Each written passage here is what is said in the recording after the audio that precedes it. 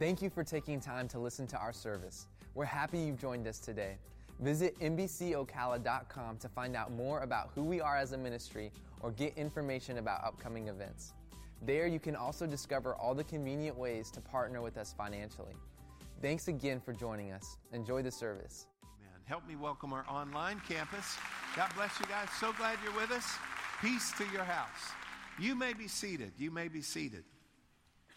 Well, we're in a series called Through the Bible in 7 Weeks. And guess what, y'all? We're in week 7. The whole purpose of this series is to help to spark some interest, stir some hunger in you for God's Word. Not only to stir that hunger, but to kind of diminish any apprehension you might have. Some people just don't feel like they can approach God's Word for numerous reasons. It's too hard, I'm not good enough, or it's too old, or whatever it would be, and none of those things would be true. It is a user-friendly, God-inspired book that He has given. It's a gift. Come on, it is a gift that God has given us, His Word. And as we see the big picture, which is part of what I'm trying to do with this series, as we see the big picture, it should increase our peace. We should have more peace, and we should have less panic in our life. And so I cannot encourage you enough. Pick up your Bible, read it, believe it, follow it, and it is life-changing. It is life-giving. You'll be so glad. You'll thank me later that I told you to do this and you did it. It is a wonderful part of our daily life. One of the prophets of old said this. He said, I not only desire, but I require your word more than my daily food. How many of you are into some daily food? Oh, come on. How many of you are into some daily food? How many of you have ever broke in line before for food? All right, come on. I'm with you on that, because some things must happen and now, right? And so, and think about that, the Word of God. We need the Word of God even more. Maybe part of some of the things you're dealing with and feeling off about, the Word of God would be the answer for that. I promise you that it would. So let's go ahead, and I'm going to break down the 66 books by category. And this is what we've covered so far. We started in the beginning, the first 5 books. Then we went to the history books, then the wisdom books, and then the prophets. That completes the Old Testament. Then the Gospels in the New Testament. Last week, the letters, and that's 65 books. And then today we'll go to the very last book, which is Revelation. Everybody say Revelation. And part of the reason that Revelation needs a week all by itself, because it's weird. And it's complex. There's some difficulty here, and it's beautiful as well. It's a book of comfort. It's a book of encouragement. It's also a book of warning and challenge. And so we want to take a little special time with the book of Revelation as we finish this series today. Let's look in Revelation chapter 1, verse 1. And it says, the revelation of Jesus Christ, which God gave him to show to his servants the things that must soon take place, he made it known by sending his angel to his servant John. So technically, it's the revelation of Jesus Christ. It is also, and this word supports it, it's the revelation from Jesus Christ. And now, as we see here, it came from God to Jesus, delivered by an angel to his servant John, and then ultimately to us, and we hold it and have benefit of it today. Let me remind you of who John is. John was one of the disciples. He's one of the apostles. He was the beloved disciple. He named himself that. And he wrote 4 other books in the New Testament, the Gospel of John, and then 1st, 2nd, and 3rd John, which we call the Little Johns, and they're toward the end of the New Testament. So it begins, the whole Bible begins, Genesis, as beginnings. And it ends in Revelation, where Genesis is beginnings, Revelation is consummation.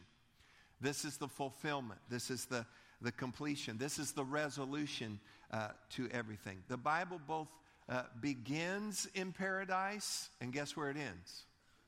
In paradise. And so it's this whole incredible story, and it starts out creation, fall, recreation. It starts out whole, broken, and restored. Guess what? That's not just the creation. That's not just the world. That's us. That's us too. And the Bible even calls us, when we come to Christ, that we are new creations in Him. Now go with me to Revelation chapter 1, verse 3. And it says blessed. Everybody say blessed. So I want to show you a blessing. Blessed is the one who reads aloud the words of this prophecy, and blessed are those who hear it and take to heart what is written in it, because the time is near. So there's a blessing. There's a blessing. Listen, it doesn't say blessed are those who understand it. Blessed are those who read it. Now I believe you should be reading your Bible. Daily, I'm in a proverb a day. I'm reading little sections of the gospel. I'm reading, parts of the epistles or the letters.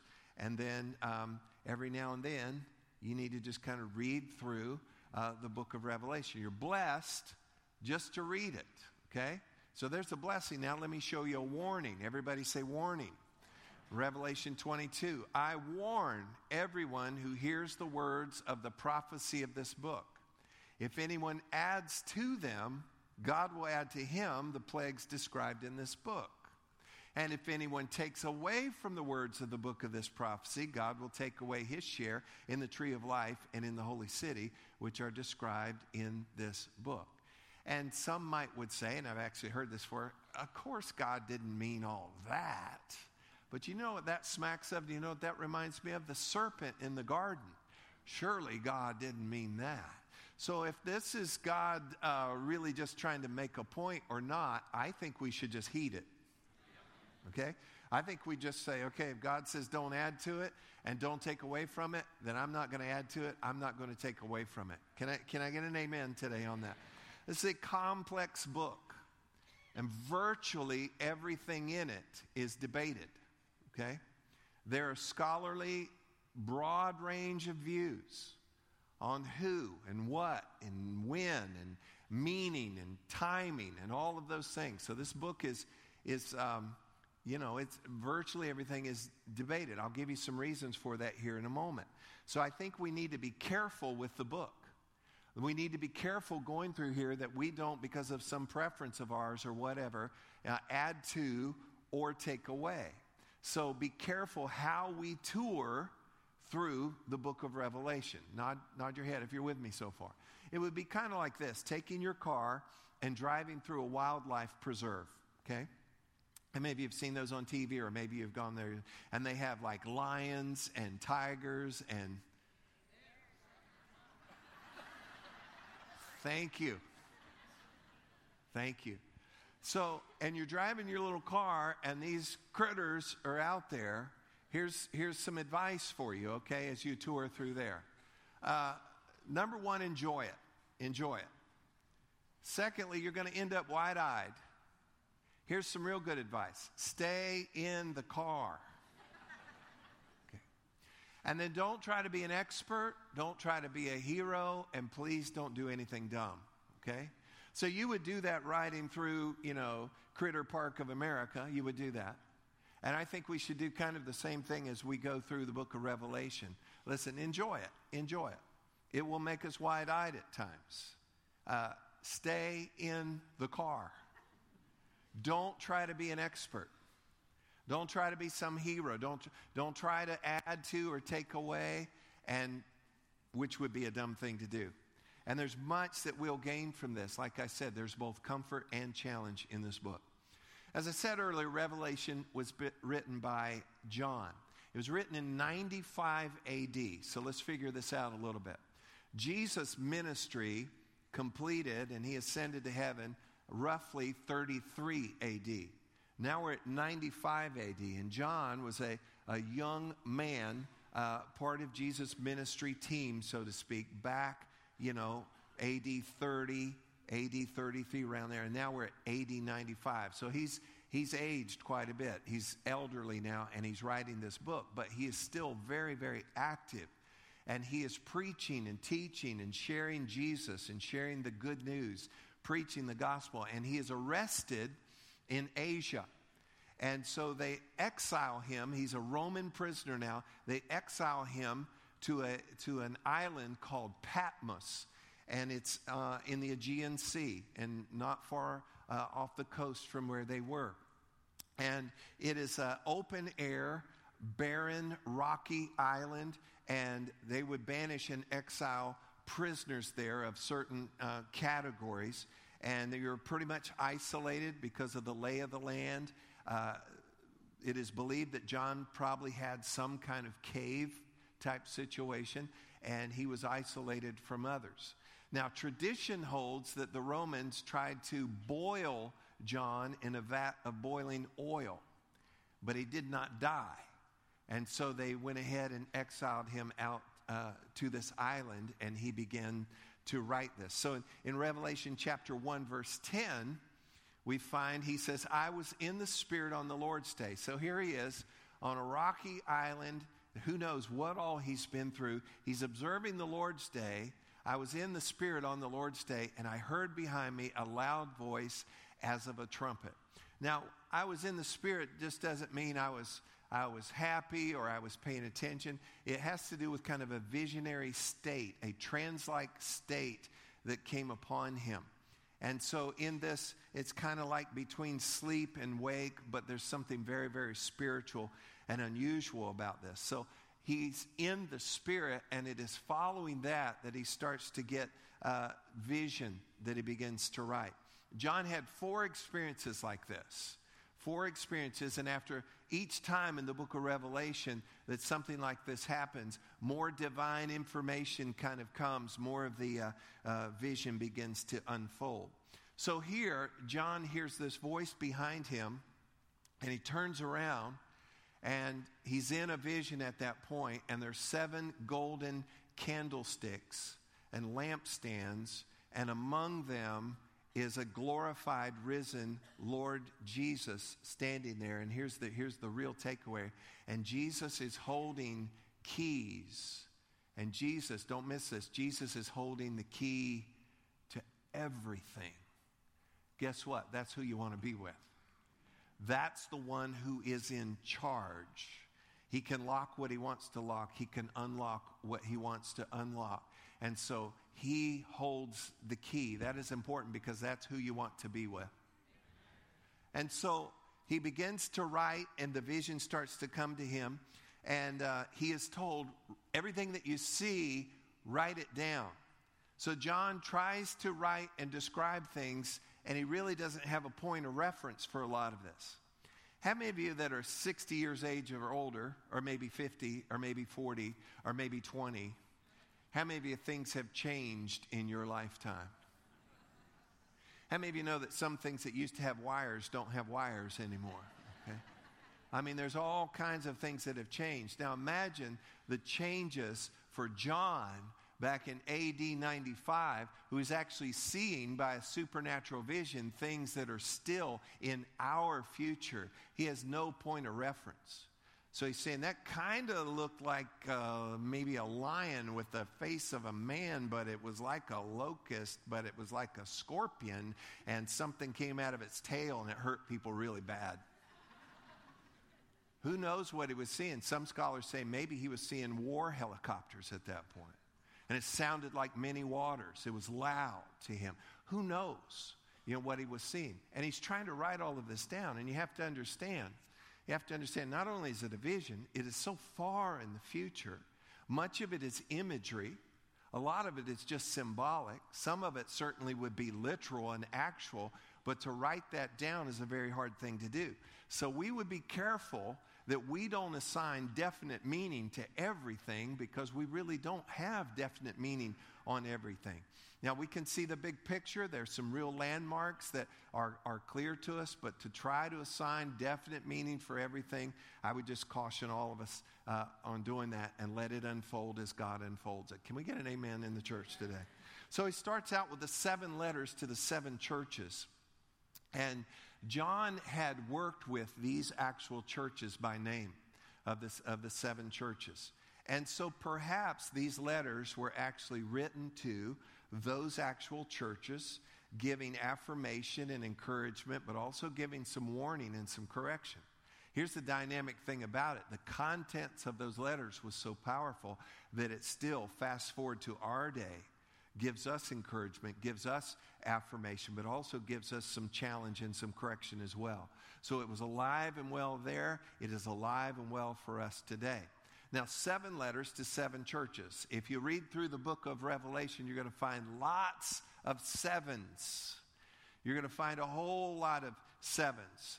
There are a lot of things that are repeated. Let me back up to one thing. When John is trying to describe things, he said, it is like this. 54 times in the book of Revelation, he uses that phrase, it is like.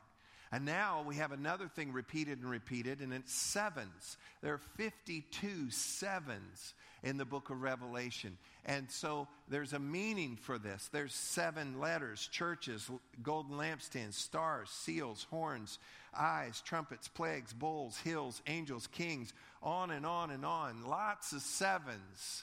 After a while, you start to think it might mean something. Come on, Sherlock. After a while, there's something going on about 7s. The best takeaway we can have from this is the biblical number 7 actually has to do with completeness and completion. And so I think God is just printing on everything that he's bringing something to completion and something to a close. Now, I quickly want to give you an overview of the 22 books. Now, hang with me. I'm just going to zip through this just to kind of stack it for us, because then we'll build on this just a little bit. 22 chapters. We've already gone through the first 3 by the time we have the 7 letters to the 7 churches. Y'all with me? Okay, then from chapter 4 to chapter 18 is what is called Great Tribulation. How many of you know what tribulation means? It's troubles, it's problems, it's pressure. And then when you add to that the Greek New Testament word for great tribulation, it is magnified to a place that there's such trouble on the earth, you really don't want to go through that. So great tribulation is a period of time on the earth, and it's covered between chapter 4 and chapter 18. Let's break it down a little bit more. Chapter 4 through chapter 7, the Lamb, does anybody know who the Lamb is?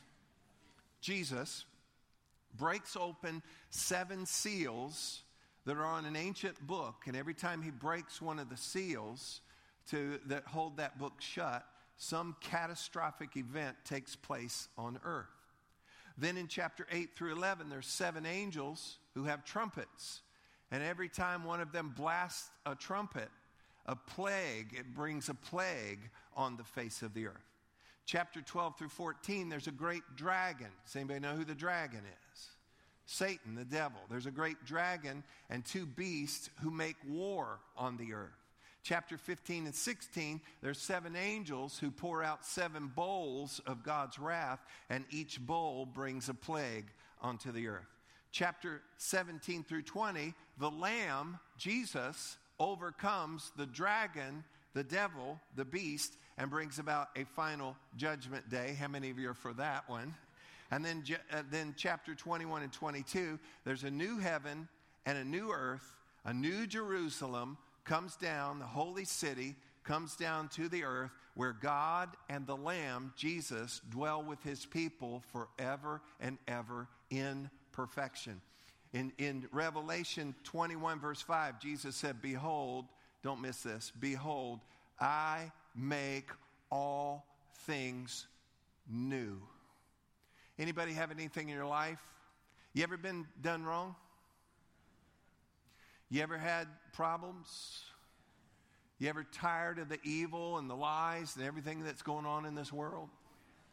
War and rumor of war and injustice and all the things that Jesus said, I'm making all things new, which includes the idea I am making everything right once again. Come on, church, that deserves an amen today. Now, those final 4 chapters, chapter 19 through 22, this is Jesus' future triumph over all evil, and it is the redemption and the restoration of all things.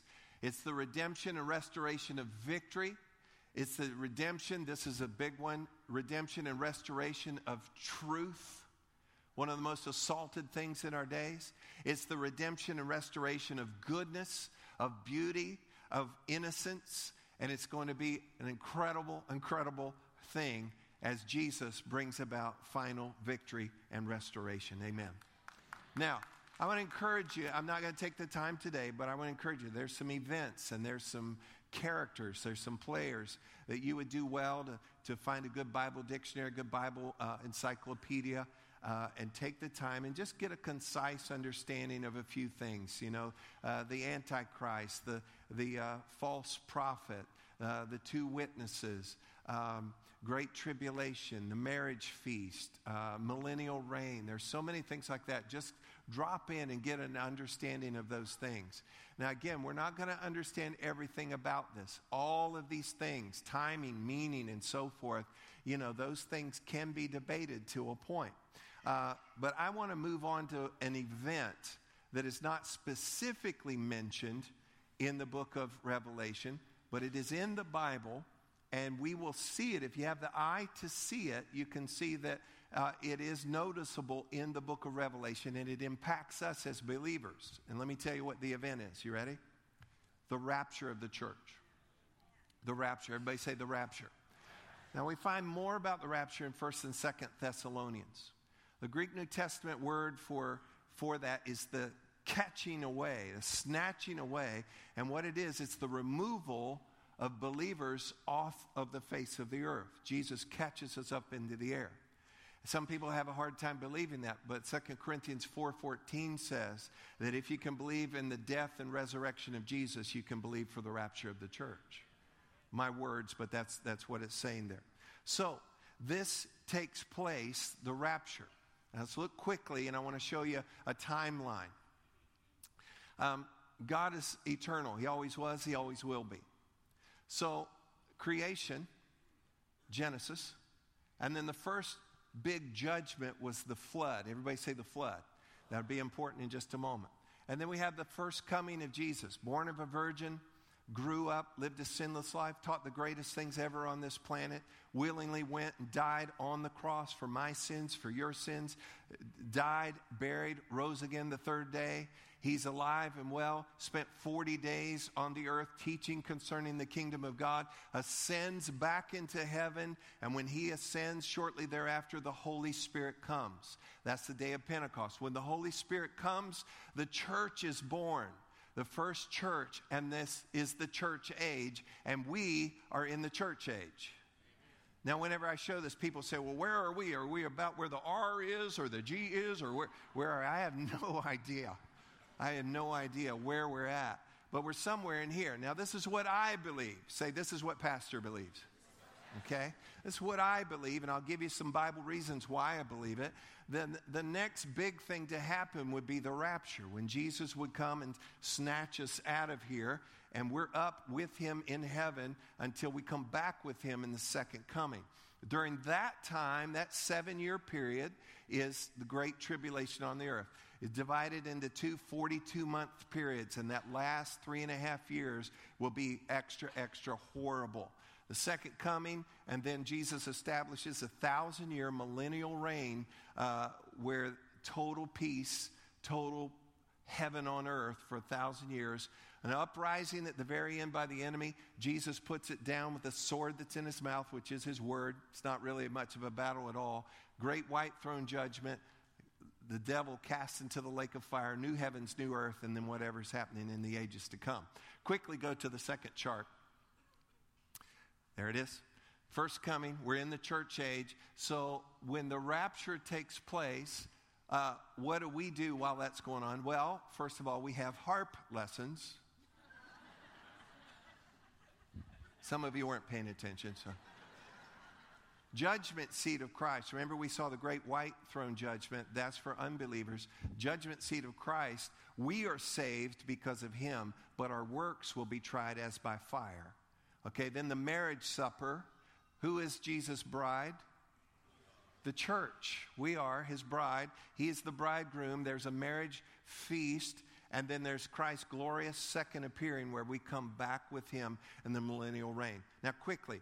The rapture, he comes for us. And people sometimes confuse this in Scripture, especially in the Scripture in Matthew's Gospel where it's talking about this. With the rapture, he comes for us. With the second coming, go back to the other chart if you would.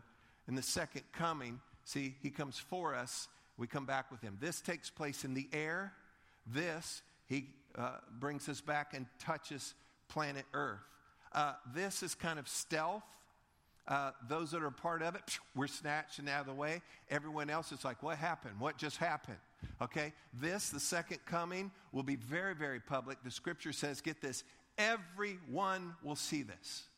Everyone will see him coming back with his bride. The rapture takes the saints to heaven. 7 years later, second coming, we come back with him to earth and rule and reign for 1,000 years. Now, when will this happen?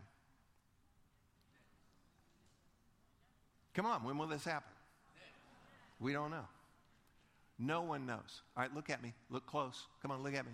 I don't care if somebody on TV, Christian television even, tells you when it is. They don't know. And if they try to tell you that they know, they're probably trying to sell you something.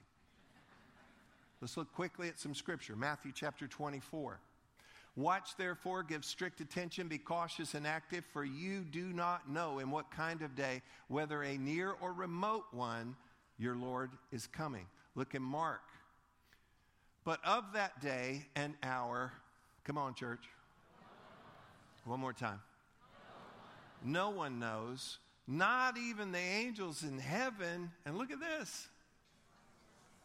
You're kidding, right? No, not even the Son, but only the Father.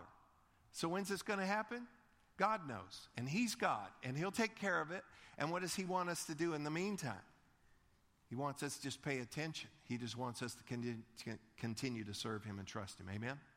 Now, very quickly, I want to give you some reasons why I believe. Everybody say, Pastor believes. I want to give you some reasons why I believe, some biblical reasons why I believe in a pre-tribulation rapture. And not only do I believe in a pre-tribulation rapture, which means we would be out of here before tribulation comes, not only do I believe that, look at me carefully, I sure hope so too. Now, there are all kinds of views. I hold to what is called a pre-tribulation position. There are mid-tribulation, post-tribulation. There's some believe it's already happened. Some believe it's never going to come. Some believe that we're going to fix it all somehow and it won't ever need to happen. And there are actually people that believe that. And I just believe that it's pre-trib. So quickly, let me give you some Bible reasons. Revelation 3:10, Jesus himself said, I will keep you from the trial that will come upon the earth. 1 Thessalonians 1:10 says that the church is delivered from the wrath to come. And then the ark. Remember I had pointed out the flood earlier? Remember we've talked about that the Old Testament is the New Testament concealed, and the New Testament is the Old Testament revealed.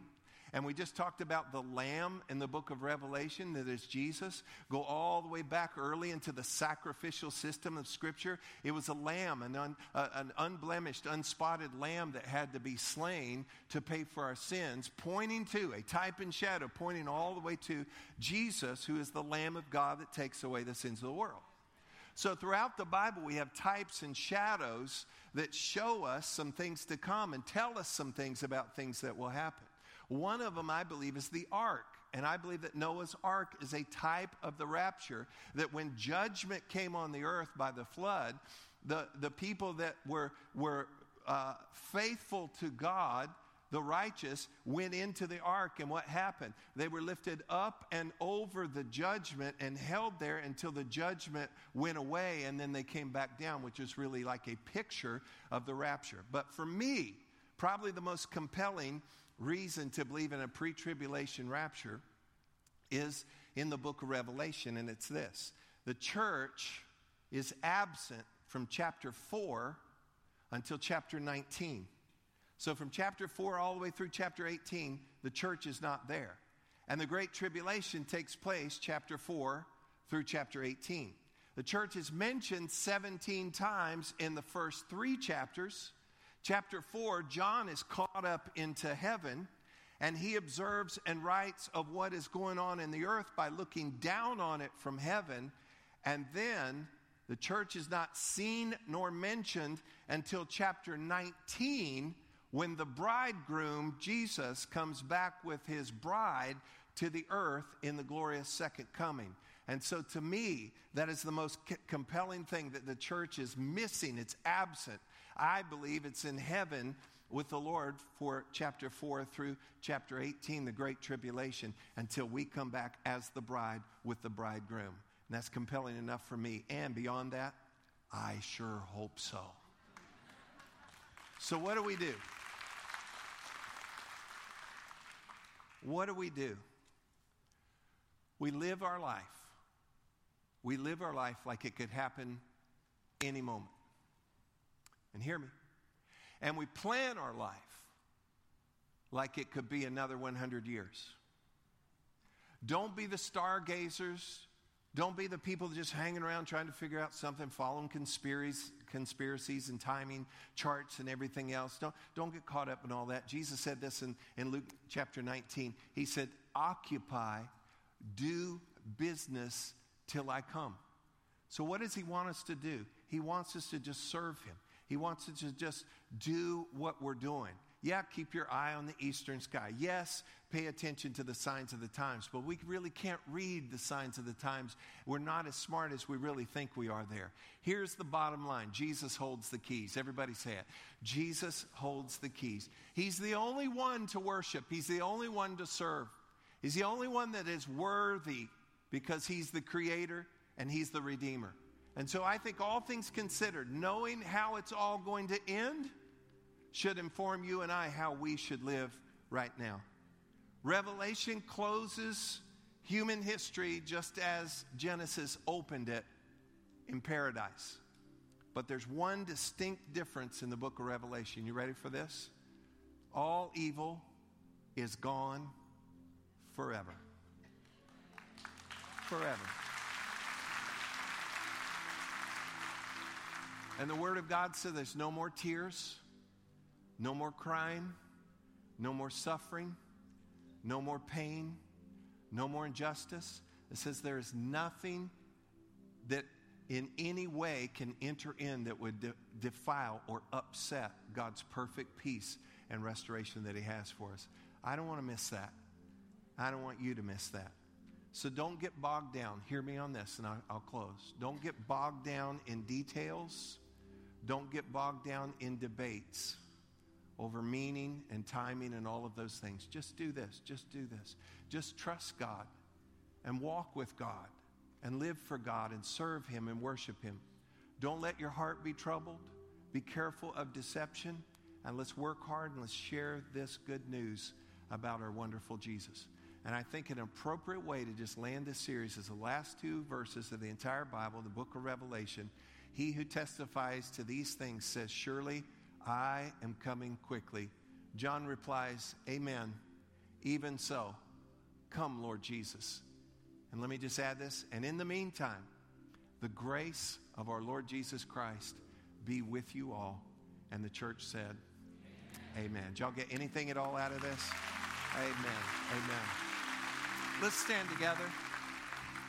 Let's pray, and then we'll be on our way. Father, thank you for your people today.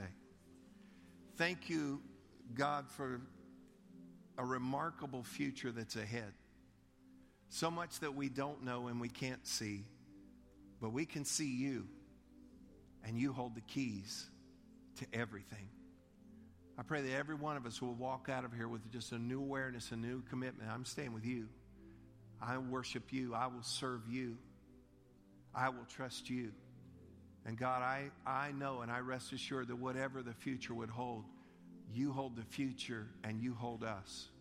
Now may your people draw ever closer to you.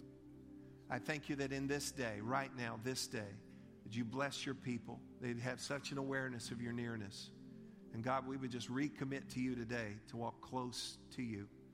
I pray blessing and protection as we come and go today.